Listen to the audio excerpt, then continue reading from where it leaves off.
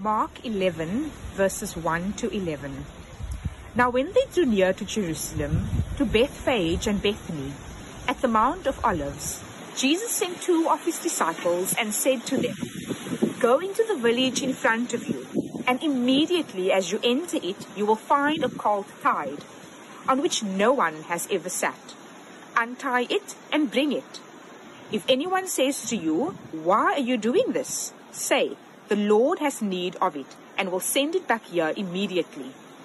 And they went away and found a colt tied at a door outside in the street, and they untied it.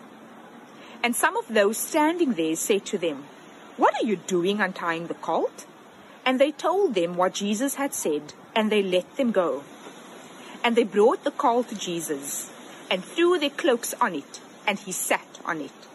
And many spread their cloaks on the road, and others spread leafy branches that they had cut from the fields. And those who went before, and those who followed, were shouting, Hosanna! Blessed is he who comes in the name of the Lord. Blessed is the coming kingdom of our father David. Hosanna in the highest. And he entered Jerusalem, and went into the temple. And when he had looked around at everything, as it was already late, he went out to Bethany with the 12. Good morning, everybody. My name is Linton, and what a privilege it is for me to share God's word with you today. But before we get into it, let's pray. Thank you, Lord, for the amazing privilege that we have to be in your presence, to sit under the ministry of your word. And we invite you, Holy Spirit, to come and speak to us, to convict and challenge our hearts, to encourage us from your word this morning. And I pray that you would use me as a vessel for honor in the name of Jesus. Amen. Yeah, so like I said, it's a privilege for me to be sharing God's word with you this morning. And this morning we'll be looking at the prophetic mission of Jesus and lessons we can learn from a donkey, a tree, and a mountain. So Christology has been traditionally divided into 3 key parts. The person of Christ, referring to his deity and humanity united in one person. The states of Christ, the humiliation and exaltation of the mediator. And then thirdly, the work of Christ. And the last topic has been frequently and conveniently dealt with under the title of the offices of Christ. The principle which underlies this terminology is simply that the work of Christ, or the work that Christ accomplished, is the perfect fulfillment of certain basic functions or offices in which the essential relationship of God and man is expressed. These offices often are classified as prophetic, priestly, and kingly. This morning, we will be looking at Mark chapter 11 and the prophetic mission of Jesus and how Jesus reveals himself as prophet, priest, and king, and how we are to imitate his example as a Christian community. Mark 11 is the turning point in the gospel account of Jesus. More than 1/3 of Mark's narrative takes place during a 7-day period, the Passover week, when Jesus is finally put to death. Mark's gospel has been called a passion story with a very long introduction. His emphasis on the Passion Week is appropriate because without this week, Jesus would not have fulfilled his purpose for coming to the earth. Let us therefore get into the text and hear what the Holy Spirit wants to reveal to us today as we consider the prophetic mission of Jesus as revealed through his offices. So firstly, when we look at Mark chapter 11 from verse 1 to 11, we see that Jesus is revealed as king. Jesus is king. So the lesson that we're going to look at today is from a donkey. What lesson can we learn from this donkey?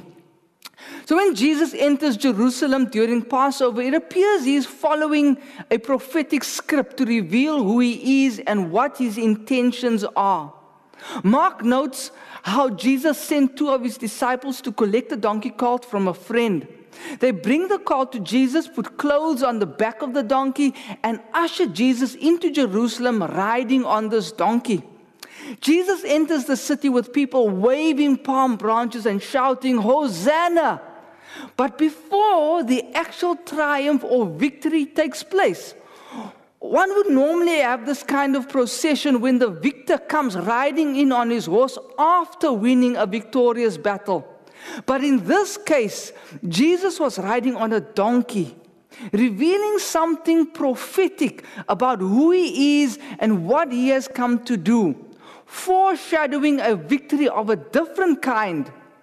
So for some historical context, about 150 years earlier, Judas Maccabee led the Jewish people in a revolt against Antiochus Epiphanes. Antiochus Epiphanes decreed that the Jews worship the Greek god Zeus rather than the God of Israel. The Syrian ruler had murdered thousands of Jews and desecrated the temple by sacrificing a pig on the altar, forcing the priests to eat its flesh. Maccabee and his passionate band of freedom fighters triumphed over the massive Seleucid army of Antiochus Epiphanes. This made Judas Maccabee a hero, and the crowd celebrated his victory by waving palm branches as he rode into the city on his horse. With Jesus' arrival at the start of the Holy Week, the crowd was hoping for something similar. And who could blame them? They were suffering unmercifully under the Romans. They too threw down their cloaks and waved palm branches, signifying the triumphal entry of the Messiah. Their hope for deliverance from oppression, their hope for Jesus to set them free from whatever selfish desires that they had in mind. In the Dictionary of Biblical Imagery, it notes that donkeys, not horses, were ridden by rulers. King David rode on donkeys as they were a royal gift to the king.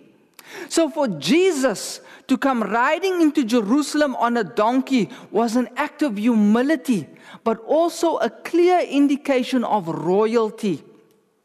In the Old Testament, there were key prophecies relating to this event. Isaiah chapter 62 and verse 11 says, "Behold, your salvation comes." Zechariah chapter 9 and verse 9 echoes that the king is coming humble and mounted on a donkey.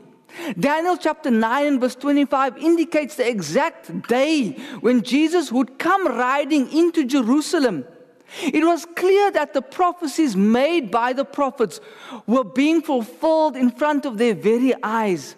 In fact, if the scribes had been diligent enough, they would have noticed or recognized that it was on the final day of construction of the main street that Jesus was riding on, as well as when the wall was completed. That very day, Jesus came riding in as a king on a donkey. Mark chapter 11, verse 9 and verse 10 continues. Then those who went before and those who followed cried out, saying, "Hosanna! Blessed is he who comes in the name of the Lord. Blessed is the kingdom of our father David that comes in the name of the Lord. Hosanna in the highest." The people were literally shouting out to Jesus, "Save now, O Lord." What the people were saying in actual fact was that Jesus was their long-awaited Messiah, but to provide a personal salvation or salvation for just them as a nation. According to the people, a Messiah who would deliver them from Roman oppression. The people were crying out for a political solution, thinking that if they got rid of the current political structure, it would solve their problems. Not realizing that justice is a heart matter and not just a political matter. They needed to learn to love the way God loves, such as loving their Roman enemies who were ruling and oppressing them at the time. In an article by Kirk McGregor, he aptly notes, Since the Romans had made the Jewish people slaves in their own homeland and progressively enacted sanctions robbing them of their religious liberties bit by bit, the Sanhedrin, or men of the Great Assembly, popularized an interpretation of the Hebrew Bible concept of Mashiach, or Messiah, along the lines of previous national deliverers.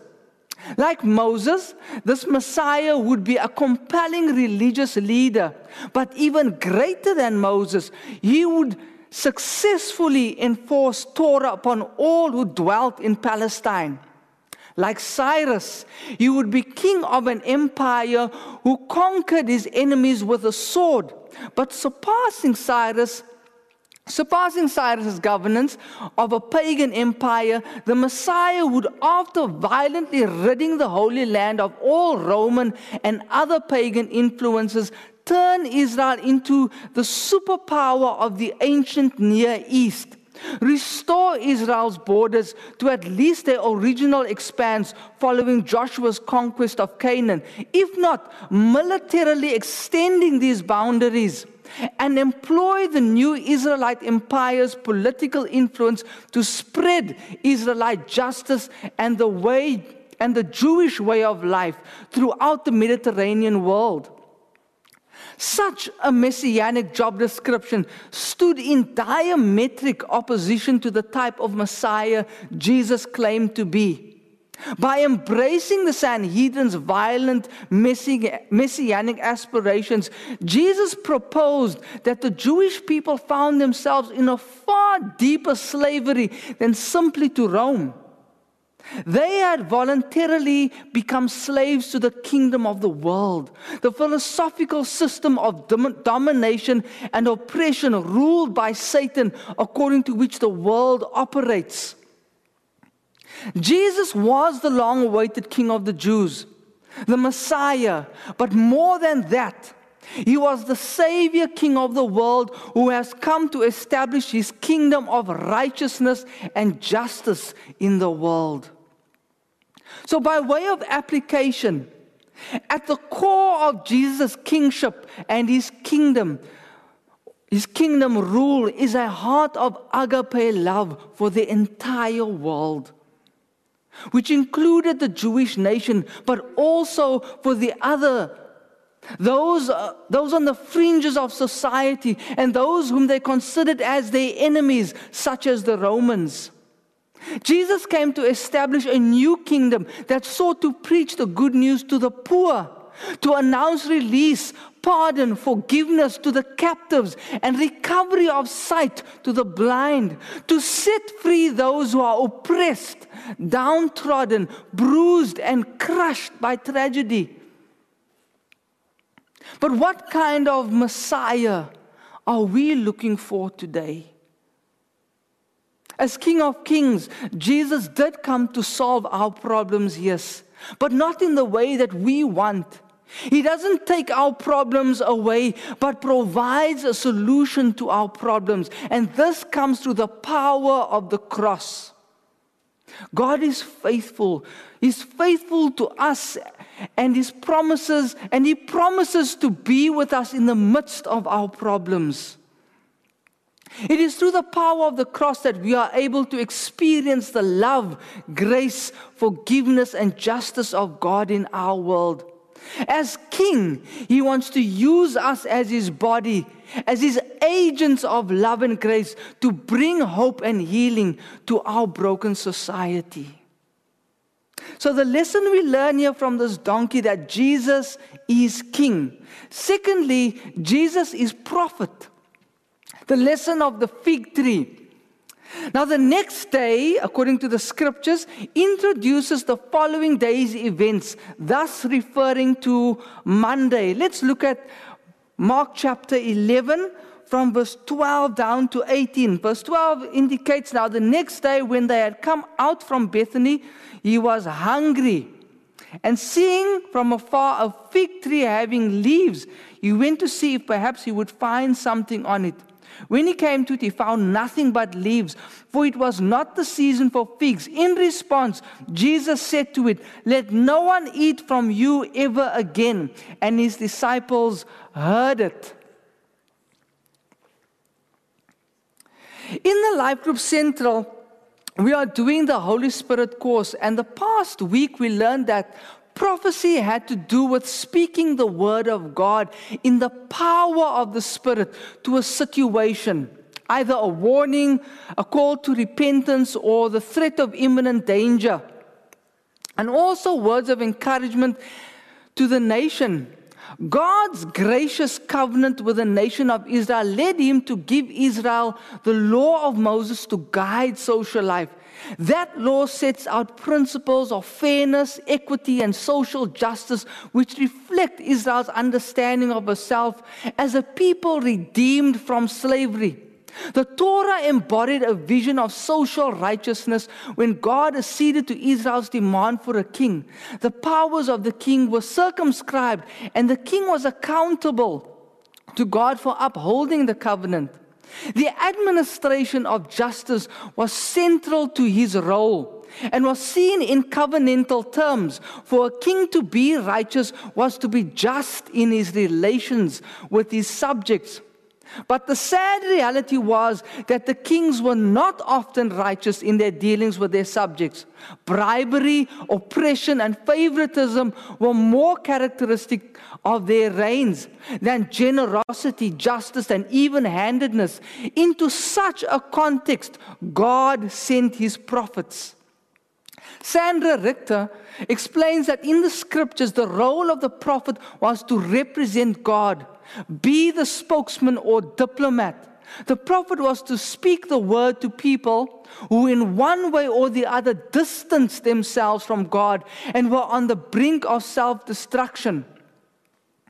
Like the Old Testament prophets, Jesus is the prophet, being God incarnate, speaking the oracles of God, and to bring comfort to the people, but also warning of what is yet to come. In the Old Testament, the prophets often used graphic illustrations to stimulate curiosity and to communicate lessons of truth. These symbolic acts were much like dramas or skits with a clear message of what was being portrayed. In Mark chapter 11, back to point number 2. Sorry, we just had a bit of a technical problem. I know that we dropped as far as our streaming is concerned, but we'll jump back into it. I'll rewind a little bit and see where we land. Let's get back to the part of the Old Testament prophets. Jesus is the prophet, being God incarnate, speaking the oracles of God and to bring comfort to the people, but also warning of what is yet to come. In the Old Testament, the prophets often used graphic illustrations to stimulate curiosity and to communicate lessons of truth. These symbolic acts were much like dramas or skits with a clear message of what was being portrayed. In Mark chapter 11, Jesus, there we go, cursing the fig tree and cleansing the temple was a prophetic drama. He uses these dramatic acts to make a bold statement about the current spiritual condition of the nation and warning of what could ultimately take place if they chose not to repent. So the drama unfolds in the following manner. Jesus was hungry and he approaches a fig tree. Unfortunately, this fig tree with all of its green leaves was sterile. It bore no good fruit. A picture of the nation who appeared pretty but produced no good fruit to provide sustenance to those in need of it. Jesus curses the fig tree, saying, "Let no one eat from you ever again." Secondly, the temple.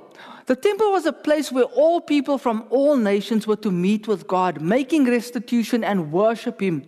For the Jews, the temple was more than just a place of worship. The temple was the center of Judaism. The temple served as a religious institution, a financial institution, and a political institution for the nation.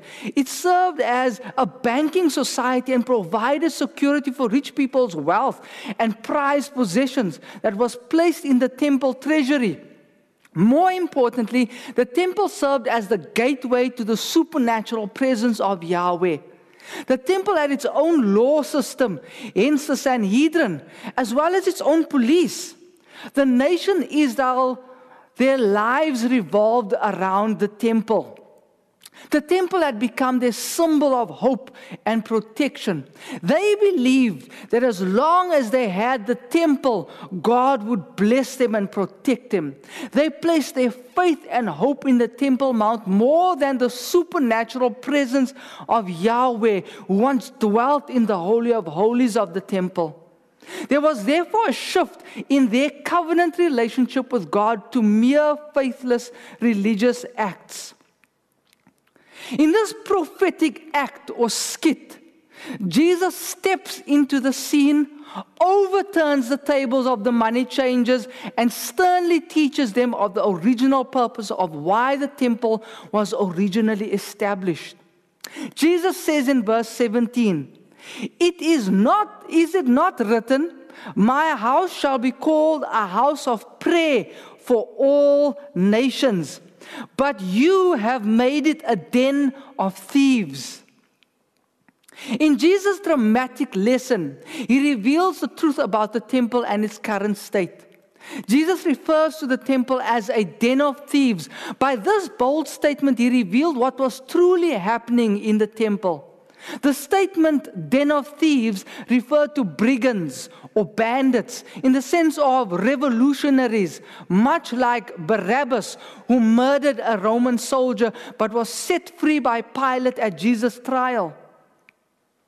During the day, the money changers provided a key service by converting the varieties of local coinage into the required tribute of silver shekels that was accepted in the temple. They also sold the required animals used for sacrifices, such as the doves, who were for the very poor, but at premium prices, effectively enriching the priesthood by exploiting the poor. And at night, the temple was the meeting place for the zealots, terrorists, revolutionaries. It is here that they would meet to plan how to violently overthrow their Roman oppressors. Jesus contended that Israel had abandoned its original vocation to be the light of the world. They were supposed to be a blessing to all nations by reaching out with open arms to foreign nations and actively display God's love to them. The nation gloried in the temple, and even though it appeared beautiful, it produced no spiritual fruit, much like the sterile fig tree. Ben Witherington explains that understanding the relationship between the cursing of the fig tree and the cleansing of the temple is the key to understanding this passage. Jesus' actions are a prophetic sign that signals some big event yet to come. And in this case, the big event is the judgment on the temple, not the coming cleansing of the temple. But what is the connection between the action in the temple and the withering of the fig tree? So what is the fig tree a symbol of? Like the vine and the olive tree, all of these things are symbols of God's people who are seen by Jesus as not bearing good fruit. They were behaving unjustly to the people whom they were called to love and serve. Both of these symbolic actions foreshadow the coming judgment on the temple and on God's people in AD 70. Jesus, as prophet, gave the nation Israel a serious warning in cursing the fig tree and cleansing the temple. This was a tangible object lesson of their current spiritual state and the consequences of their idolatrous lifestyles and unjust religious systems. History records that by AD 70, the Roman legions surrounded Jerusalem. They then breached the walls and systematically ransacked the city. The assault culminated in the burning and destruction of the temple that served as the center of Judaism. Thus, in Jesus' prophetic drama, he challenged the people concerning their spiritual condition and the consequences of their lifestyles. Jesus reminded them of the fact that there was to be no prohibitions for anyone to meet with God. God's house was to be a house of prayer for all nations. And this included the poor, the marginalized, the foreigners, all nations. However, the religious leaders of the day reacted negatively and sought to destroy Jesus, refusing to heed his prophetic warning. So by way of application, the truth is that Jesus is the great prophet, anointed by God, commissioned by him to bring comfort and warning to God's people. How we respond to his message determines the outcome upon our lives and our society. How will we respond to his prophetic word? Will we receive him and his comfort and warning about our current spiritual state and the deplorable spiritual state of our society? How can we make this church a house of prayer for all nations, accepting all people, locals and foreigners, rich and poor alike, treating everyone equally with love and compassion? Will we repent on behalf of ourselves and our nation and trust the Holy Spirit to begin to bear spiritual fruit in and through our lives as a church and consequently make a positive impact upon the world we live in? Or will we land up like the temple and the fig tree? The fruit of the Spirit is an indicator of us working together in unity, in the beauty of our diverse cultural, gender, and economic backgrounds, and collectively becoming the image of Christ. Thus being the body of Christ that works together to be on mission with God. What object lessons, prophetic acts and words are God revealing to you that is challenging your heart and life about the condition of our society right now? Jesus is king. Jesus is prophet. Thirdly, Jesus is priest. The primary function of a priest was to assist people in accessing God so they can be union with him. The priest does this through being a mediator between God and people and through being a teacher of a way of life that improves upon the reconciliation established at the beginning of the relationship. So from Mark 11:20, it introduces the third day of the Holy Week. It is Tuesday, and Jesus highlights the lesson of the mountain and the importance of faith, prayer, and forgiveness. And we'll be focusing on verses 20 to 26 now. The mountain that Jesus specifically refers to in verse 23 of this passage is the Temple Mount.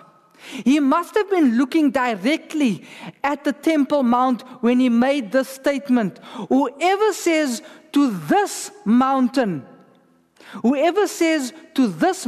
be removed and be cast into the sea. As mentioned, the Temple Mount was what the nation Israel had placed their faith and hope in as far as God's blessing and protection was concerned. However, what was taking place within the temple as part of the religious system was corrupt and hypocritical, to say the least. Continuing with his prophetic mission, Jesus, as the true high priest, teaches the disciples about their response to the spiritually barren condition of the nation, the unjust religious system, and evil methods of the world that had been adopted. Jesus then pronounces judgment against these unjust religious institutions or systems by cursing the fig tree or cleansing the temple, and then looking at the Temple Mount and saying that it should be cast into the sea. Verse 22 to 23 says, "So Jesus answered and said to them, 'Have faith in God. For assuredly I say to you, whoever says to this mountain, be removed and be cast into the sea, and does not doubt in his heart, but believes that those things he says will be done, he will have whatever he says.'" This is not a formula to wish for whatever you want and then through the power of positive thinking, believe that you will receive whatever you desire.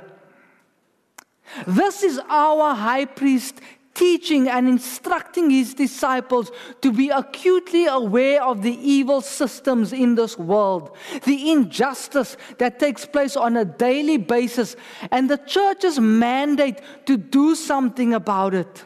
Ephesians chapter 6 and verse 12 rightly affirms, "For we do not wrestle against flesh and blood, but against principalities, against powers, against the rulers of the darkness of this age, against spiritual hosts of wickedness in the heavenly places."